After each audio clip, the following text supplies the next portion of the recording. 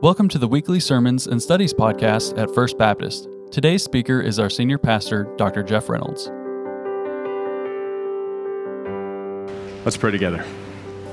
And Lord, we look forward to that day when all is right and all is truly well.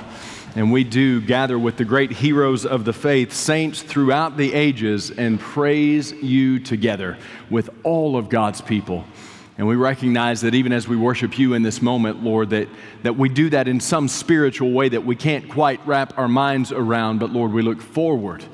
We look forward to the time when we will be with you forevermore and all will be well. Until then, we pray that you would shape us to be more like Jesus. We pray, Lord, that you would take out the dead things in us and fill us with the life of your Holy Spirit, so that the fruit of your Spirit would flow forth from us and truly bless those around us. And so, Lord, now as we turn to your word that we declare is inerrant, and as we are in the presence of your Holy Spirit, we pray that you would transform us, that you would make us more like Jesus, so that when this experience comes to an end and we go out into the world, Lord, they see more of Christ in us. It's in Jesus' name that we pray. Amen. I think I was in middle school the first time I ever heard the definition of the word character that has stuck with me throughout my life. I'm pretty sure I saw it on a poster in somebody's classroom. So teachers, all those posters you put up, all those bulletin boards you make, keep doing it, because those things can stick. But the definition of character that stuck with me around that time was that character is what you are when no one is looking. That was based off of a John Wooden quote, but it stuck with me. Character is what you are when no one is looking, when you're not trying to impress anybody, when you're not trying to put on some sort of a show. Your character is who you are in the secret, who you are in the dark, who you are when nobody is watching you. And another poster that I saw in a public education's worth of school for at least 12 years was that character counts. I can still see it. I went to school in the 80s and the 90s, and so the posters were very 80s and 90s. Beth, you remember what I'm talking about. A lot of loud colors, a lot of craziness, but character counts, and indeed it does. Our character is that moral center, that foundation of integrity, or the lack thereof, that shapes everything about who we are. That's why it's so hard when we see people that we trust have some sort of major fall from grace. How could this be who this person really is? Well, the truth is, it is vital for you and for me to know the truth about who we are. It is vital that we understand that our character matters. And if you really want the truth, this can be the tough part. Who we really are when no one else is looking is the us that God knows best. Did you know that? God knows us more intimately even than we know ourselves. And so God knows who we are when nobody else is looking, because nothing is hidden from His sight.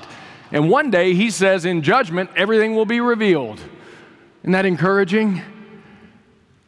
And so what we're asking God to do is to change us from the inside out, to make our character more of what it needs to be. Well, what does it need to be? Well, think about this. Our character needs to match the character of Jesus. Think about the life of Jesus. Think about the way that Jesus interacted with people. Now, of course, He had different conversations in different contexts with different people, but in every moment of Jesus' life, His character was steady. Not only is He the same yesterday, today, and forever, but when He was walking the earth, He was the same in every situation. It had to be miraculous to observe that He was always coming from that moral foundation, that center of integrity. It never changed. No matter where He was, no matter what He was doing, no matter who He was talking to, Jesus was always steady with His perfect character. You and I, we tend to have facades. We tend to put on a mask. We're going to come to trunk or treat tonight, and some people will have on masks. Well, we come to church with masks on a lot more often than just trunk or treat, don't we? And here's how you can tell. How's it going? Well, it's fine. And you know that's not true. Nobody who's living in a sin-fallen world is perfectly fine. If I was any better, I'd be twins. I'm too blessed to be stressed. Well, that's great. You're lying right here in church. Because you were stressed out all the way here. Most of you had to drive down Scottsville Road to get here. Some of you had to drive through construction on Small House Road just to get here. You were stressed and blessed all at the same time. But the thing about it is this, that God sees through all those facades to the core of who we are, and He wants the core of who we are to become more like Jesus. So today, we're going to talk about character. And God, through James, the brother of Jesus, is going to challenge us. Are you used to being challenged by God through James yet? Well, He's going to do it again today. So I want to invite you to turn with me to James chapter 4. If you're in the Red Pew Bible in front of you, we're still on page 1013. We'll stay there for a while. James chapter 4, we're going to look at verses 11 through 17 today. And we're going to look at this theme. By faith, we do the right thing. By faith, we do the right thing. If our character is like that of Christ, we will do the right thing. As we continue to grow to become more like Christ, we are called to do the right thing. James is going to explicitly use the words today, do the right thing. And so James writes, beginning in verse 11, let's look first at verses 11 and 12. James writes as he's carried along by the Holy Spirit, saying this, do not speak evil against one another, brothers. The one who speaks against a brother or judges his brother speaks evil against the law and judges the law. But if you judge the law, you are not a doer of the law, but a judge. There's only one lawgiver and judge, He who is able to save and to destroy. But who are you to judge your neighbor? Our first point today is this. By faith, we do not speak evil. By faith, we do not speak evil. And notice that James addresses us as brothers.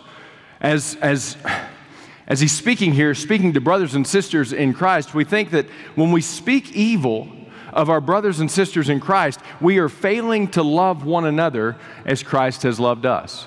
You remember what He said in the upper room just after He had washed their feet? He said, a new commandment I give to you in John 13:34. A new commandment I give to you, that you love one another. Just as I have loved you, you also are to love one another. And do you remember that time when Jesus pulled one of the disciples aside and said, I want to talk about this guy. Can you believe what Andrew is doing? No, you don't remember that? See, here's the thing. James has talked to us about the tongue twice already.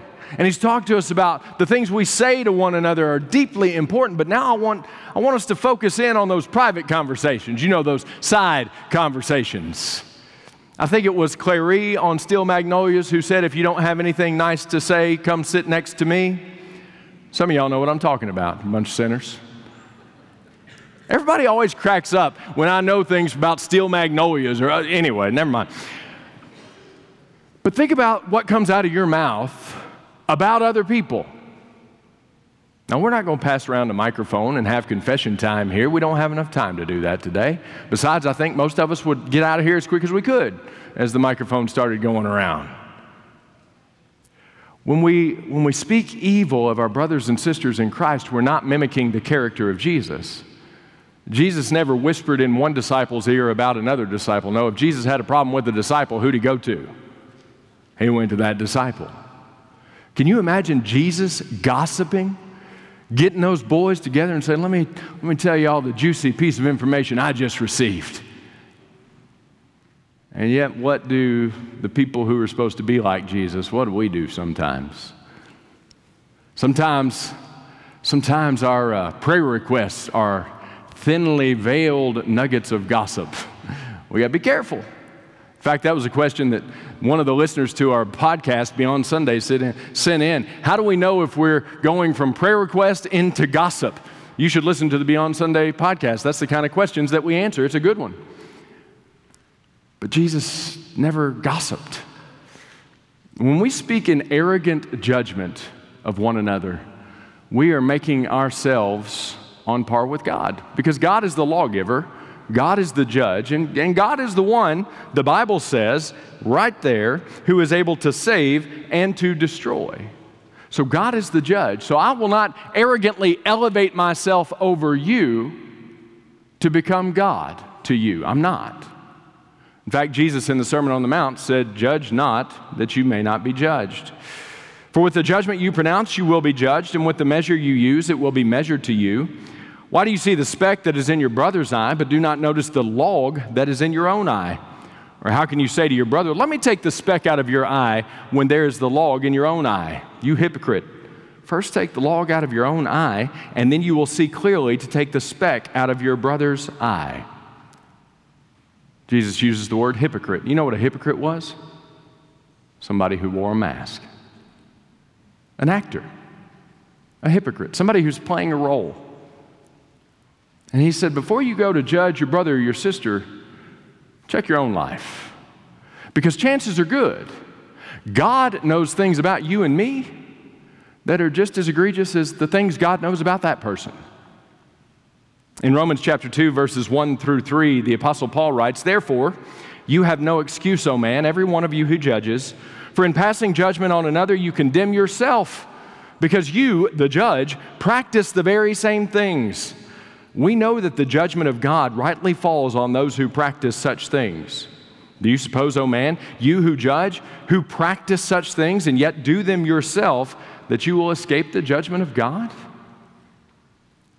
It appears again in 1 Corinthians chapter 4, when Paul is being judged, and he writes in verses 3 through 5, "But with me it is a very small thing that I should be judged by you or by any human court. In fact, I do not even judge myself, for I am not aware of anything against myself, but I am not thereby acquitted.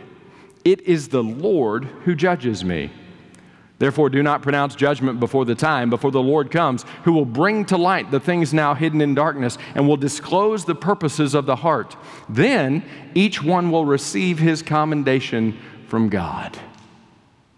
And we're reminded in Romans 12:19, never to seek to avenge ourselves. Why? Because we leave it to the wrath of God. It is written, "Vengeance is mine, I will repay, says the Lord." And so I do not stand in arrogant judgment over a brother or sister in Christ. Now, let me give you one important caveat here. This does not mean that we don't humbly have honest conversations about areas of sin in one another's lives as we journey together. If God's word is clear on the issue, and my brother or my sister is stepping into that issue against God's word, the most loving thing I can do is to say to that brother or sister, but notice what I just said. The most loving thing I can do is to say to that brother or sister, not about that brother or sister to somebody else, but to that brother or sister, hey, God has been pretty clear here. And what you're getting into is dishonoring God, but it's also destroying you. And so we have a responsibility, and in fact, that's right there in the Bible. In 1 Corinthians chapter 5, the Apostle Paul is addressing the church at Corinth, and they had a young man there who had engaged in an inappropriate relationship with his stepmother, and nobody was saying anything about it. Everybody was acting like everything was just fine. And Paul writes in verses 9 through 13 of 1 Corinthians 5, "I wrote to you in my letter not to associate with sexually immoral people, not at all meaning the sexually immoral of this world or the greedy or swindlers or idolaters, since then you would need to go out of the world." In other words, sinners sin. But God's people are called to a higher standard and empowered by the Holy Spirit not to walk according to the patterns of the world and not to walk according to the desires of the flesh. And he continues in 1 Corinthians 5, verse 11, "But now I am writing to you not to associate with anyone who bears the name of brother if he is guilty of sexual immorality or greed or is an idolater, reviler, drunkard, or swindler, not even to eat with such a one. For what have I to do with judging outsiders? Is it not those inside the church whom you're to judge? God judges those outside. Purge the evil person from among you." So there's this balance here. You know, if I see one of my kids stepping across God's line, into something that's going to destroy them. Can that happen, parents? Yeah, that can happen. All y'all over here who just sang so beautifully, that can happen. My love for my children compels me to speak up. But here's what I don't do. I want you to get this. Let's say one of my kids messes up. I'm going to talk to them. I'm going to talk to them along with their mother. We are the authorities placed in their life. I might consult experts, medical professionals or therapeutic professionals or counselors or pastoral intervention. But you know what I'm not going to do because I love my kids? I'm not going to say, well, let me tell you what Griffin did. Let me tell you how Reagan messed up. You know why? Because I love them. And I'm not going to do that to them. Well, if I love them and I'm not going to do that to them, why in the world would I do that to somebody I call brother or sister in Christ? Even if it's under the guise of, well, I heard such and such. We need to pray for them.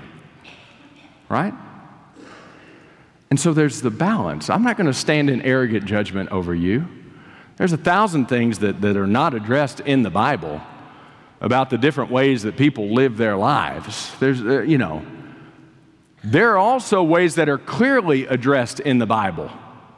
And my responsibility as a brother in Christ is to say, okay, we're stepping our toe across the line. You're dishonoring God and you're destroying yourself. We need to look for redemption here. We need to change our path. That's what love does. But love doesn't broadcast that to everybody. Love doesn't make a show of that.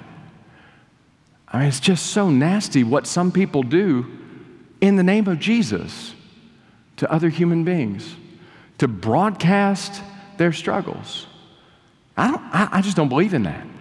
And the reason I don't believe in that is I don't think the Bible believes in that. There's a pattern. We're going to get to it. In Matthew 18, Jesus tells us exactly how to do this. But I don't sit in arrogant judgment because the judge and lawgiver is Almighty God. Now, if I see a brother or sister in sin, I'm going to go to them and I'm going to lovingly seek to restore them. But I'm not going to broadcast it to everybody, even if it's under the guise of a prayer request in some sort of a group setting. Because I wouldn't do that to my kids. Why in the world would I do that to you? James continues in verse 13. Come now, you who say today or tomorrow we will go into such and such a town and spend a year there and trade and make a profit. Yet you do not know what tomorrow will bring. What is your life? For you are a mist that appears for a little time and then vanishes. Instead, you ought to say, if the Lord wills, we will live and do this or that. As it is, you boast in your arrogance. All such boasting is evil. Our second point today, by faith, we do not boast about tomorrow. By faith, we do not boast about tomorrow. The problem here is not making plans. Okay, that's not the problem. I have a calendar on my phone. My wife and I share it. We put events in because our life is crazy. And we stay ahead of things and we forecast things and making a budget is making plans. But we don't do so without any acknowledgement of Almighty God or any humility to realize that our plans may not be the way things go. Proverbs chapter 19, verse 21 says, many are the plans in the mind of a man, but it is the purpose of the Lord that will stand. And in Proverbs 16:9, it says, the heart of man plans his way, but the Lord establishes his steps. We don't know what tomorrow holds, so we can't boast about it as if we're going to do whatever we want, no matter what. Proverbs 27:1 says, do not boast about tomorrow, for you do not know what a day may bring. And Jesus himself said, telling a parable in Luke chapter 12, the land of a rich man produced plentifully, and he thought to himself, what shall I do? For I have nowhere to store my crops. And he said, I'll do this. I'll tear down my barns and build larger ones, and there I will store my grain and my goods. And I will say to my soul, soul, you have ample goods laid up for many years. Relax, eat, drink, be merry. But God said to him, fool, this night your soul is required of you, and the things you have prepared, whose will they be? So is the one who lays up treasure for himself and is not rich toward God. So should we dream dreams? Should we make plans? Should we set goals? Of course. but we do so with the humility that God's direction for our lives may be different from what we're anticipating. I was so proud. I like to plan ahead. We got another preacher in here. I like to plan ahead in my sermons. And in 2020, before January 1st of 2020, I had the whole year planned. I had every sermon text, I had every sermon title, I had the whole thing planned. And then on Saturday, March the 14th, my plan went out the window. I didn't preach a single message I had planned. Why? Because I can't forecast the future, and I can't. Today, we've been studying every weather. I thought about calling Chris Allen, my friend Chris, but he's always wrong anyway, so I thought maybe we'll do the opposite. I don't know. I love Chris. We don't know what the afternoon is going to hold, or the tornadoes that struck our area on December the 11th and January 1st. We didn't know they were coming. Things can change like that. So what do? It's not that we don't plan. It's not that we don't dream. It's not that we don't seek to get out ahead of things, but we do so with the humility that the direction of our lives may be different, and we're going to trust God no matter what the path looks like. We're going to trust Him. We're not going to boast about what we're going to do tomorrow, all the money we're going to make tomorrow, all the things we're going to do tomorrow. No, we're going to trust that God will lead us through whatever we may be called to walk through.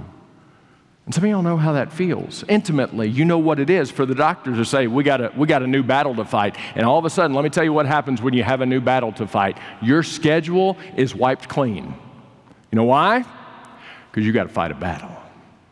You weren't anticipating that battle, you weren't expecting that battle, but the battle nevertheless has found you. And you trust that God will walk with you every single step of the way, but the things you had planned, they got to change a little bit. So we don't boast about tomorrow. But I'll tell you this, though we don't know what tomorrow holds, you're finishing the quote right now. They even made a song of it. It's a good one. We know who holds tomorrow. But let me give you a little further assurance. If you're in Christ, although we don't know what tomorrow holds, we know who holds us tomorrow. For Jesus said, if you are mine, you've repented of your sin and you've received Jesus Christ, you trust and follow Christ as your personal Lord and Savior, you are in His hand, and no one can snatch you away from Him. In fact, you're in the Father's hand. He says He and the Father are one. No one snatches you away from your Heavenly Father. If you're in Christ, you belong to God, and that's where you're going to stay. So what does that mean? Verse 17. So whoever knows the right thing to do and fails to do it, for him it is sin. Our third and final point. By faith, we do the right thing. By faith, we do the right thing. Now, specifically in the context of this verse, James is talking about the sin of omission. There's a sin of commission where I do what God said not to do, but there's a sin of omission in which I don't do what God said to do. And how many of us could say there have been times when we knew good and well what we were supposed to do according to Almighty God, according to His Word, according to His Spirit, and we chose otherwise? Well, that's sin. You know, for me, a lot of times, it's out and just being in public and having the opportunity to get to talk to people. I love to get to talk to people. But sometimes I'm in a hurry. Or sometimes I'm frustrated about something. And I'm not in the mood to have a talk. And yet the Lord, it's almost as if that's when He's most clear. Hey, you need to have this conversation right now. I don't want to. I didn't ask you what you wanted to do. I'm your Lord, right? I'm telling you what I'm telling you to do. Go do it. And you know what happens when you obey God? You're blessed. You're blessed. So what do? Well, let's say that we have a brother or sister who is stepping across that line. How do we handle that? Matthew 18, this is the voice of Jesus speaking, verses 15 through 17. If your brother sins against you, go and tell him his fault, between you and him alone. If he listens to you, you've gained your brother. But if he doesn't listen, take one or two others along with you, that every charge may be established by the evidence of 2 or 3 witnesses. If he refuses to listen to you, tell it to the church. And if he refuses to listen even to the church, let him be to you as a Gentile and a tax collector. That's doing the right thing, in the right way, with the right heart, according to the pattern revealed in Scripture. Not pulling aside somebody else and say, did you hear about so-and-so? But if your brother or sister sins against you, you go to them. Who said that? Jeff? Who cares what Jeff said? Jesus said that. And if they won't listen, then take some witnesses. And if they still won't listen, then this is restorative. To say, okay, if you're going to be a Christian, you need to act like a Christian. If you're not going to act like a Christian, then you got to make a call here. Choose ye this day whom you will serve. But not broadcasting it for the world to have a juicy nugget to talk about. No, we do the right thing, following the pattern of Jesus, who always does the right thing, no matter what. Thank you for listening, and we hope you'll join us next time. We'd love to connect with you. Just email connect@firstbaptistbg.org or call 270-842-0331.